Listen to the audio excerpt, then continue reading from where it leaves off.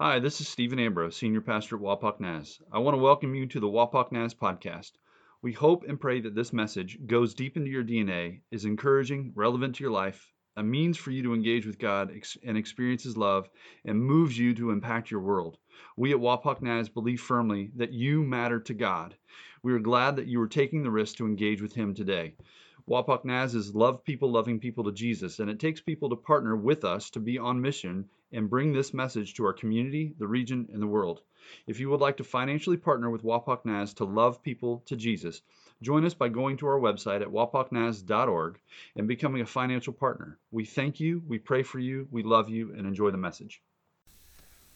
Well, again, good morning. I'd ask that you open your scriptures, your Bible, you pull out your phone and search for the book of Luke, chapter 2. And then if you're using the paper Bible, the ancient thing that actually is a book, you can put your finger there and also have your finger on Matthew chapter 5. We're going to start Luke chapter 2, verse 1 and 2, 1, 2, and 3, and then we're going to jump. In those days, Caesar Augustus issued a decree that a census should be taken of the entire Roman world. This was the first census that took place while Quirinius was the governor of Syria, and everyone went to his own town to register. We're going to jump down to verse 6 and 7. While they were there, that would be Joseph and Mary. While they were there would be Bethlehem. The time came for the baby to be born, and she, Mary, gave birth to her firstborn, a son. That would be Jesus Christ of Nazareth. She wrapped him in cloths, placed him in a manger, because there was no room in the inn. If you jump over or jump back, go backward to the left to Matthew chapter 5. Matthew chapter 5, and we're going to jump right into verse 38. You have heard that it was said, eye for an eye, tooth for tooth. But I tell you, this is Jesus speaking, but I tell you, do not resist an evil person. If someone strikes you on the right cheek, turn to him the other also. If someone wants to sue you and take your tunic, let him have your cloak as well. If someone forces you to go 1 mile, go with him 2 miles. Give to the one who asks you, and do not turn away from the one who wants to borrow from you. You have heard that it was said, love your neighbor and hate your enemy. But I, Jesus, tell you, love your enemies and pray for those who persecute you. Father, as we jump into the text, as we jump into the scripture, I ask that it unpacks us. That the truth it bears, that it shows, pierces deep into our soul and into our heart and our mind. And that it reveals to us who you are and who we are. That it moves us into action to live the truth out in our life. That we are powered by your Spirit. So Lord Father, we open our hearts and our minds. We want to engage with you. We want to hear from you. We ask these things in the name of Jesus Christ, our Lord and our Savior. Amen. Well, good morning. As a scrawny kid, yes, would you believe it? I was a scrawny kid. I was. I had a misunderstanding and a misperception of power. In our series, we're talking about Jesus as the hero of humanity. And last week, Matthew brought a wonderful sermon, delivered a wonderful sermon about selflessness and self-sacrifice. And we've talked about these qualities of a hero. And sitting in my office, if I just lean over and I look into Matthew's office, he has this poster on the back of his wall. And his poster is, I'm not even sure if it's DC or Marvel. He's probably going to shake his head at me and curse me because I don't know who they are.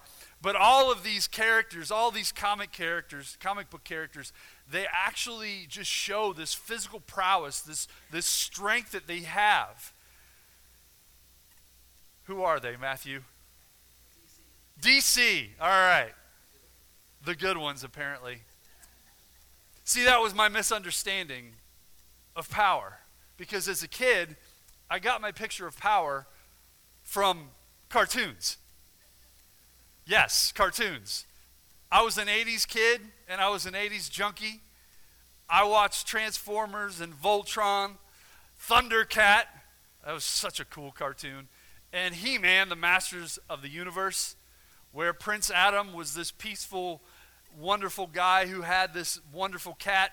But when Skeletor would present himself and there was need, He-Man would pull out his sword, and by the power of Grayskull, I have the power. And he just turned into this muscular dude, right?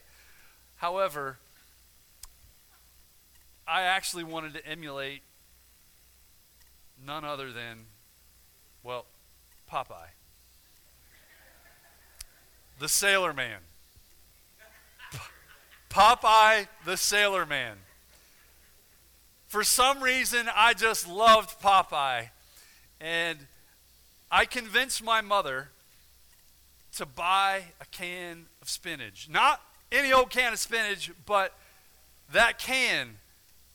It didn't have the Green Giant on it. It didn't have the generic label on it. It was the can that had Popeye on it, man.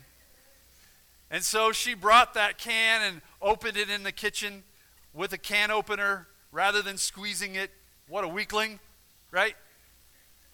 And I took my hot bowl of spinach downstairs, and I looked at it and I said, what green gruel is this? I would say that now. I don't know if I said it when I was a kid, but what green gruel was this? And I took one bite, and I thought, what sailor would actually eat this stuff? And Dennis, that's why I played Army men rather than Navy. FYI.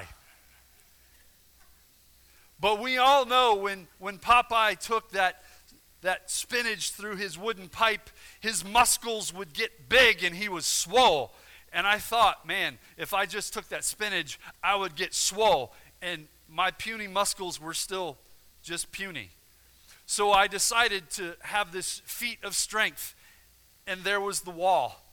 And so like Popeye did, I took my right arm and I wound it, and I threw a right hook at the wall, and the wall won. And I lost. And I distinctly remember that feeling of deception, that I had been deceived, that if I would just ingest this spinach like Popeye would, I would have the muscles that he had. I had a misunderstanding of power as a kid. I continued to have a misunderstanding of power as a teenager in my first job. It was at Blue Jacket Outdoor Drama, and I worked at the concession stand where we just slung soda and hot dogs and popcorn. And during the summer, I was actually given somewhat of a leadership position. I was able to work the register, count the drawer. I was able to run to the store if we were out of things. And in lieu of leadership's absence for the brief moment that they were absent, I was the leader. I was in charge, kind of like that kid in the classroom when the teacher leaves the room and you're in charge. Well, I was in charge. I had my midsummer review with my managers. And my misunderstanding of power became very apparent when I sat before both managers and they voiced their disappointment in me. Because apparently my misunderstanding of power impacted the people around me. When I should have been doing the things that I was doing before I was put in charge, I was actually not asking but telling those that were there to go do those things. And they voiced their disappointment. I had a very clear misunderstanding of power. And I think for a lot of us, we have a very clear misunderstanding of power. I'm still learning those lessons to this day as a leader.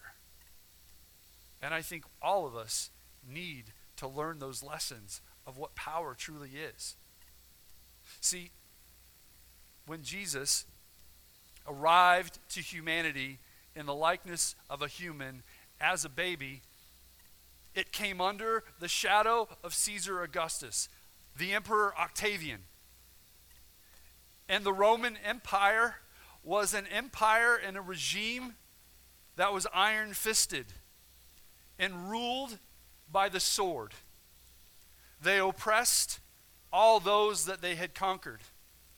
So when we think of Jesus' birth and coming into this world, we must not believe that Jesus was born free, because he was not born free. The little Lord Jesus was born into oppression, into captivity and occupation by the Roman regime. He was born into a Jewish story of the same theme. Going back to the Old Testament, to the book of Exodus, we see that the Hebrew people were not a nation. Yet, they became a people in Egyptian slavery and captivity. That's why God sent Moses and delivered his people. Once they became a people, formed a nation, at one point, their kingdom became divided, and they became very vulnerable. The Assyrian juggernaut came through to the north and demolished the north. The Babylonians took over the Assyrian empire and conquered Palestine from north to south, deporting the Israelites to a land that was not their own. The Babylonians followed by the Persians. The Persians defeated the Babylonians, and those Israelites that were in captivity and exile, they were sent off back to their homeland, but they still weren't free. They were occupied by the Persian power. Then come Alexander the Great and the Greeks, conquering the known world as far close to India as possible. They were occupied and under the power of the Greeks, followed by the Roman regime. Jesus was born into this story, this theme of captivity, oppression, slavery, occupation, in a land that was their own, but it wasn't their own. And the Christ child, we get this picture of this serene Christ child, but he's not a picture of power, is he? He doesn't look like the ruler of Judah on which the shoulders of the government will sit. He's not the picture of power of this messianic warrior that everyone needs so that they can be free. No. The Christ child comes fragile, vulnerable, as an infant, a powerless infant. And as Matthew said, who was under the care of sinless parents. They had to care for him and nurture him and feed him and comfort him. They parented him. Jesus, as the Christ child, is not a picture of power in any way, shape, or form of the world, the known world, or in the story of the Hebrew people. And when we look at our world in 2021, moving into 2022, power doesn't look like the Christ child either, does it? No, it looks more like the teenager at Blue Jacket, imposing his authority on other people. Although Herod the Great, the baby killer, he may have recognized something. That this new king of the Jews, even though he was an infant, could be a potential problem. But Jesus' birth and the way he came in his power, because Jesus, the Son of God, the Almighty, was all-powerful, had absolute power and incorruptible, mind you. Power reveals the heart. And when Herod thought his power would be usurped by a baby and an infant, his heart was revealed even more than the rest of his life. Jesus transforms, upends, turns on its other side what we understand as power. He did not impose his power when he arrived on earth. No. No, he illustrated what true power, heroic power is. And his birth truly reveals what power does. Power does not corrupt. Absolute power does not corrupt. Power reveals the heart of the individual who has that power. But born into a group of people who are powerless. Many of us in this room and listening online will probably wonder, what power do I have? Especially in a time where there is mandate after mandate after mandate.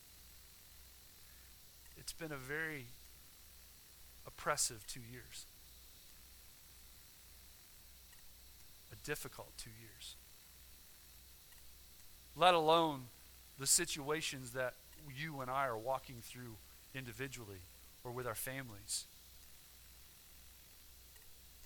I think for us, the feeling of powerlessness is more apt to describe our life.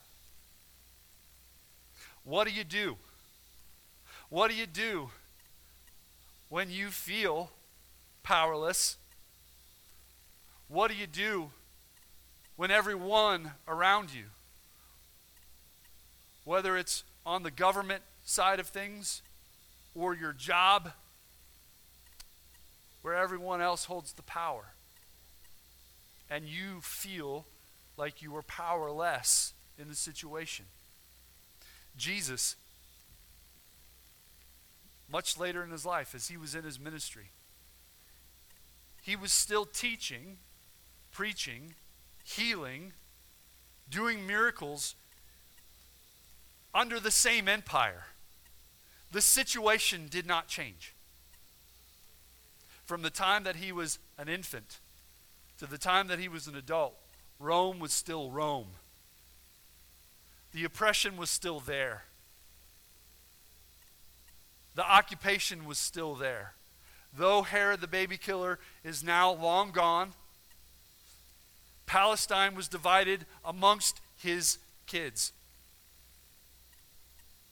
And the Caesar still ruled.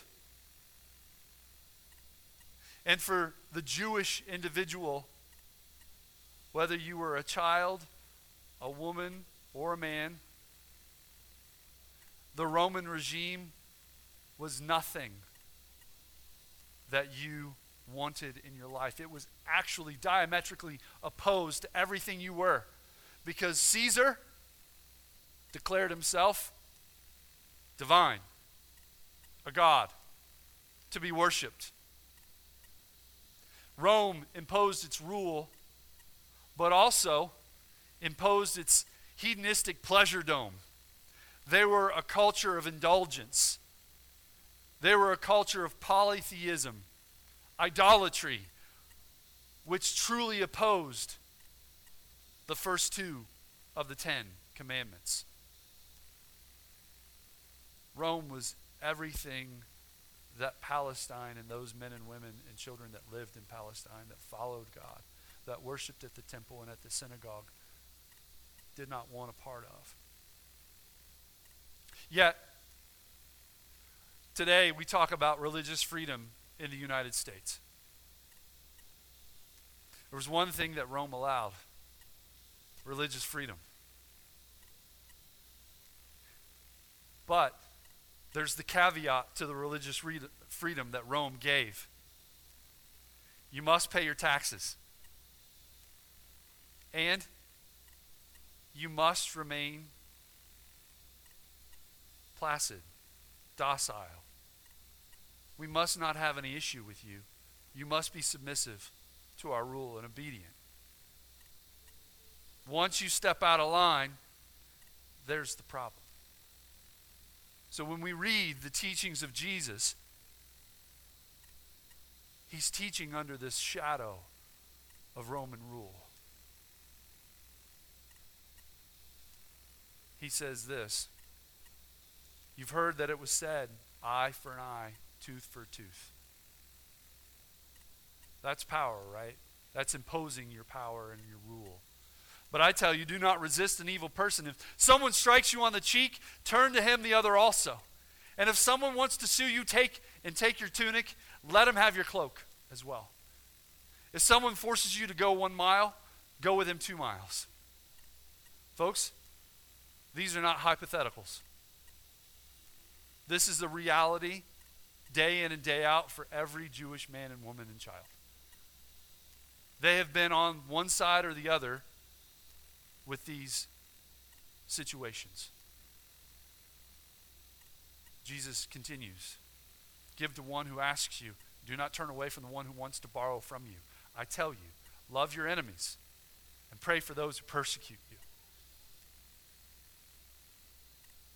What do you do when you're rendered powerless?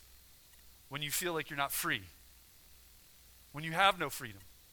It's been taken from you. These non-hypothetical situations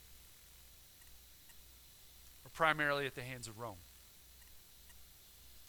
Jesus says, someone strikes you on the cheek. A Roman soldier can and did strike, but they only had a line to go to.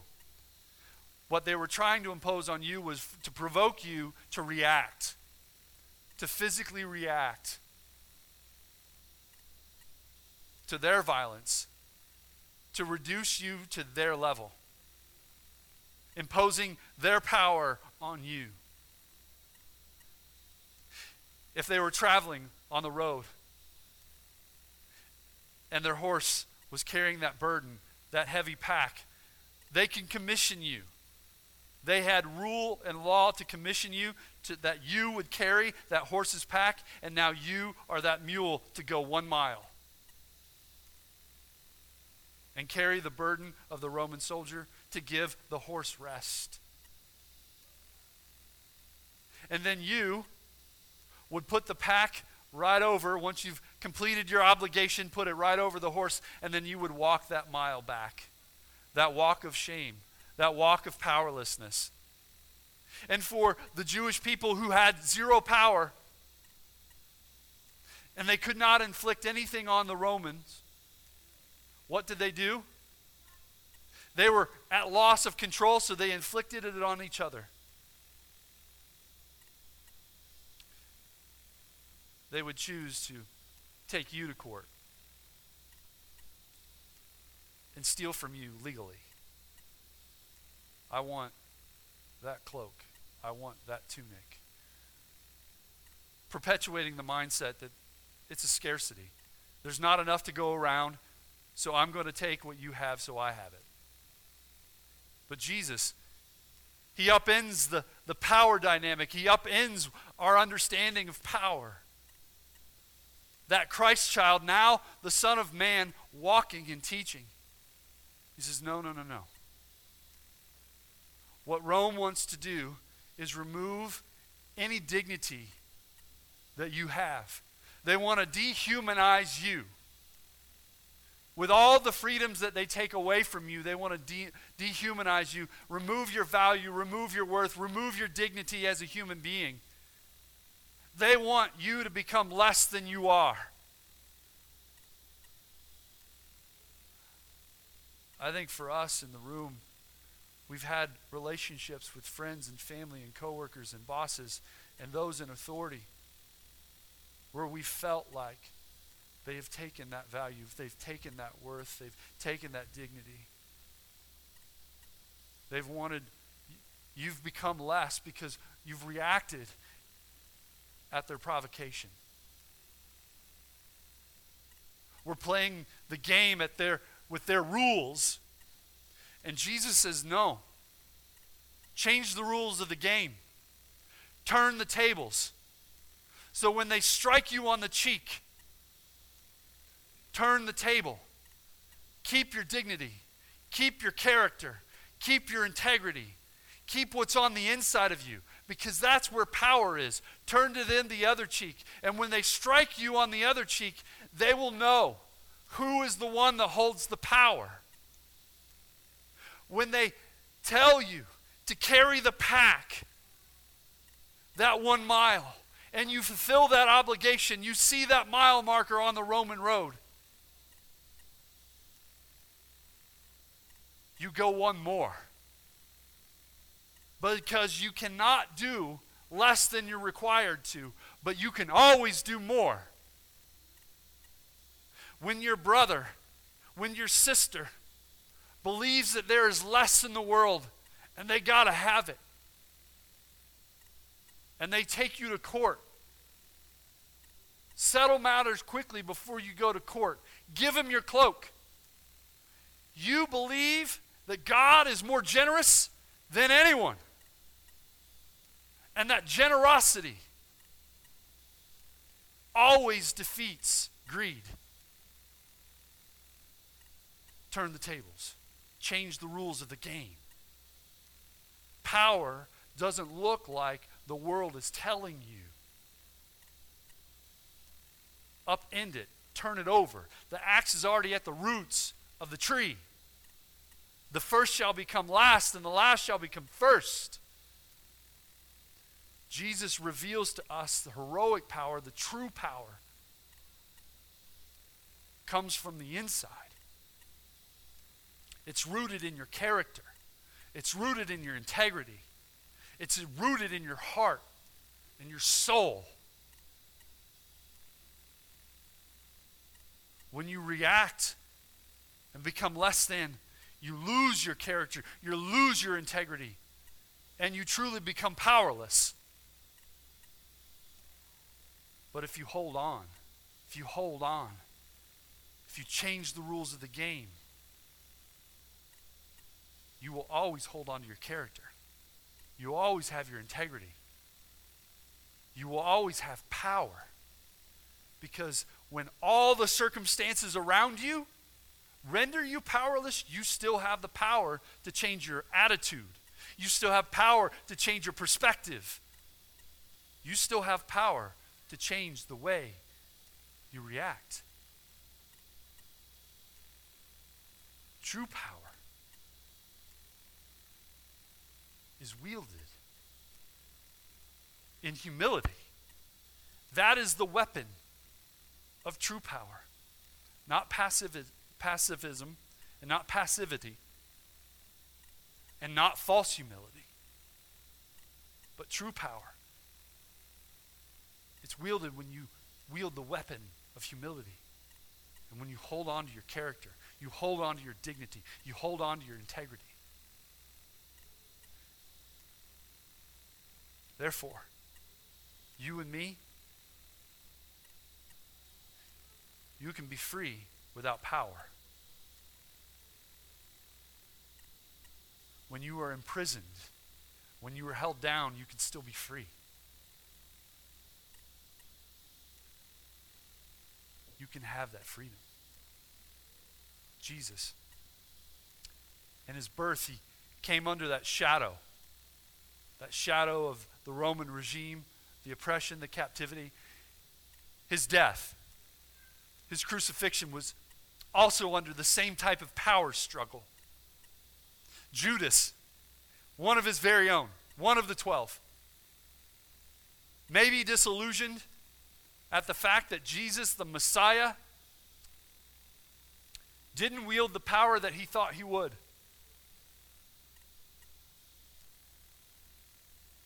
Turned the wheels of betrayal, the moment of the kiss, and it all started happening.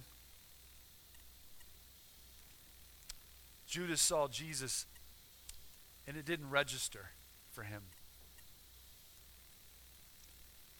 It didn't register what the Messiah, what he thought the Messiah should be, and who Jesus really was.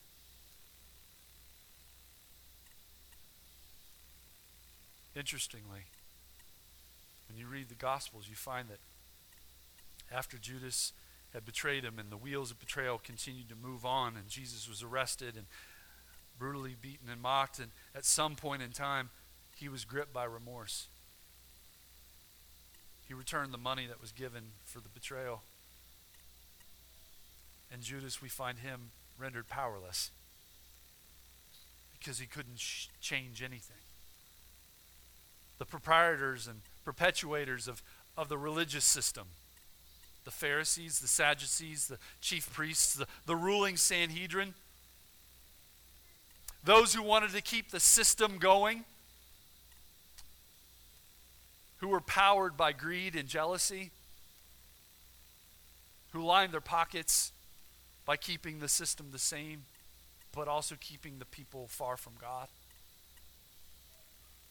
They were a part of the power struggle. Rome, Pontius Pilate, Herod, walking that tightrope, that beam between Rome and the people. They abdicated responsibility for Christ's death. They put it on the hands and the heads of the people. But still they showed their force and their dominance in the way they executed Jesus Christ through crucifixion, the most humiliating public death possible. And then his disciples. 10 of them scattered. One of them was at the cross. Mary, the mother of Jesus, the one who was at the manger, who birthed him, who nursed him, who cared for him. Mary Magdalene, the one that was cast out those demons, who followed Jesus, and many other of the women who helped and cared for Jesus and his disciples. They, there at the cross, all his followers rendered powerless. They couldn't change it. And those sitting at the cross, watching him die a humiliating death, hemorrhaging and asphyxiating right before their very eyes, they were too rendered powerless. Paul, the apostle, wrote of both Jesus' birth and his death in the book of Philippians. He said, your attitude should be that as the same of Christ. And then he says this, but he made himself nothing, taking the very nature of his servant. Being made in human likeness. Christmas, right there. Being found in appearance as a man, he humbled himself, became obedient to death, even death on a cross. Easter. I think for any one of us, even an unbeliever who would so happen to maybe choose to read the gospel or choose to come into church on a Sunday morning and listen, I think it's very easy for all of us to assume that this is Jesus' most powerless moment, his weakest moment, his most apathetic moment, his moment on the cross. He couldn't do anything. So it seemed. Jesus naked, held by nails, hanging between two criminals.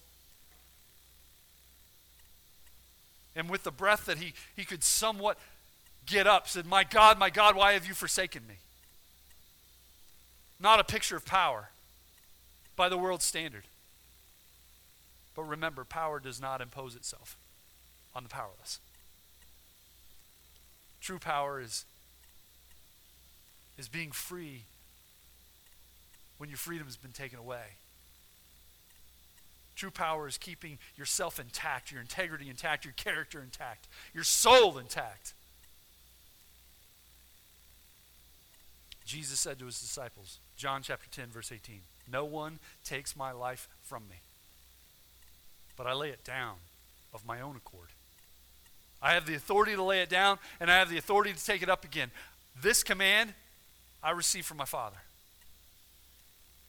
Jesus literally says, no one takes my life from me, but I lay it down out of me. No one takes my life from me, but I lay it down out of me, out of my innards, out of my inside, out of my integrity and my character. Because as they brutally mocked him and beat him and put him up, and he hangs there naked before all to see, and he's spit on and he's mocked at that moment,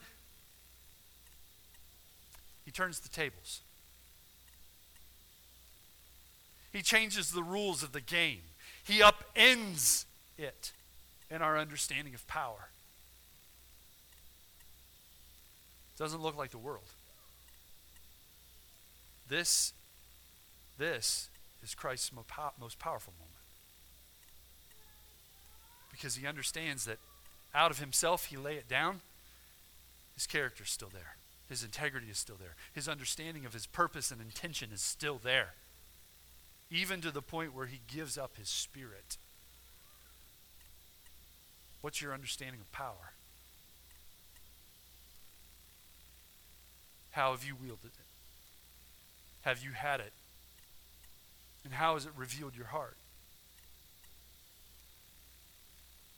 It's interesting.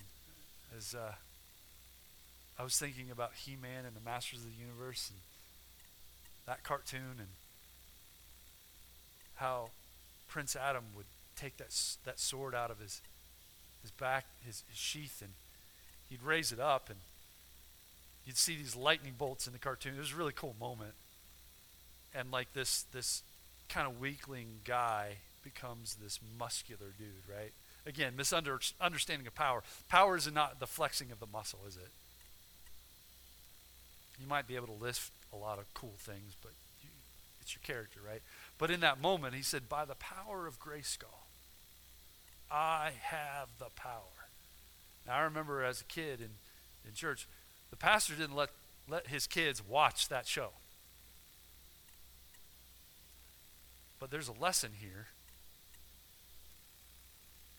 Because out of Jesus' most powerful moment, his death.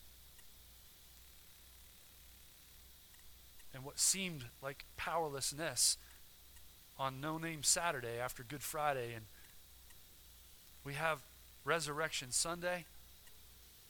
50 days later, something miraculous happens. The Holy Spirit moves into the neighborhood, into human flesh, into mankind, into you and me. There's a transference of power. By the power of the Holy Spirit. The most powerful thing you can do with the power that you have is empower other people. That is the most powerful thing you can do. And God himself empowers his people and entrusts you with his Spirit. And we as the church are to empower those around us. So this morning, as we wrap up the series of hero and looking at Jesus as the hero of humanity, really hope you live out empathy and humility, selflessness and self-sacrifice, and that whatever power that you have been entrusted with, by whomever it is, that you wield that power with true humility. And that even in the most powerless situation, you are not rendered powerless. You can be the most free when you feel the most powerless. By your attitude and holding on to your integrity and your character of who you are. Would you please stand?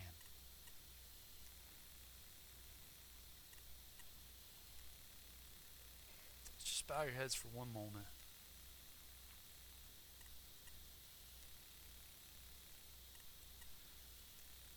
Jesus, I hope the Word of God spoke today. I know it did.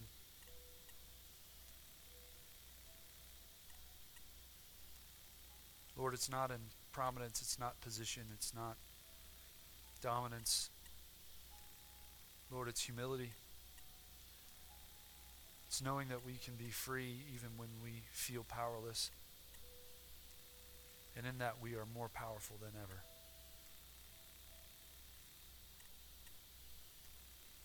And if there's anyone in this room that or listening online, they are in situations that they feel powerless. God, will you reveal to them where their true strength is?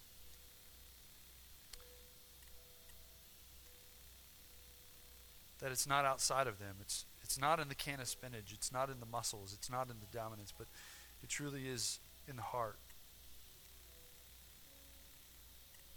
May they stand firm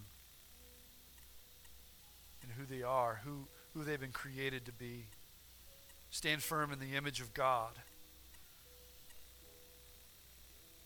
Stand firm in the truth of the cross and the power of the resurrection and the empowerment of the Holy Spirit in Pentecost. Lord, may we choose differently than the world.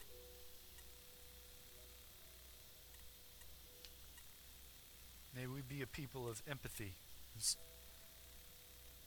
humility, self-sacrifice and selflessness, and inner strength that no one gives but you.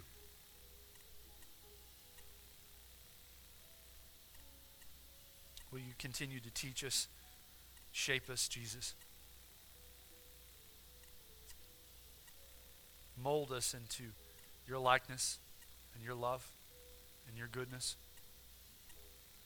May our lives be fruitful, not only of the character of God, but also may people come to Christ because of us. And today, I just ask, if you're in this room and you're in prayer,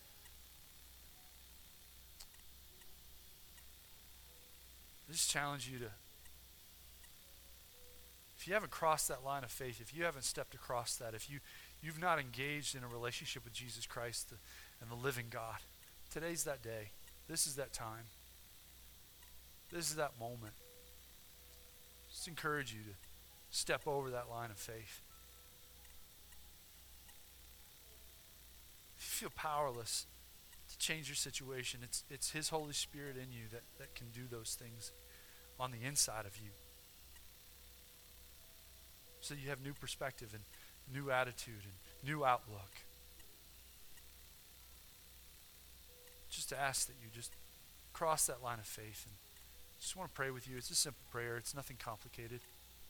It's not the full conversation. It's just the beginning. Just sincerely ask Jesus. Jesus, I give you my life. I give it to you. I give you my life. I give you my heart, my mind, my home, my family, my job, my kids, my car, all of it. I just give you my life. I just give you my heart. Forgive me of my sin, Lord. Forgive me of trying to do things in my own power. Just give you my life. And I ask that you give me your life. The life that you laid down, that no one took from you.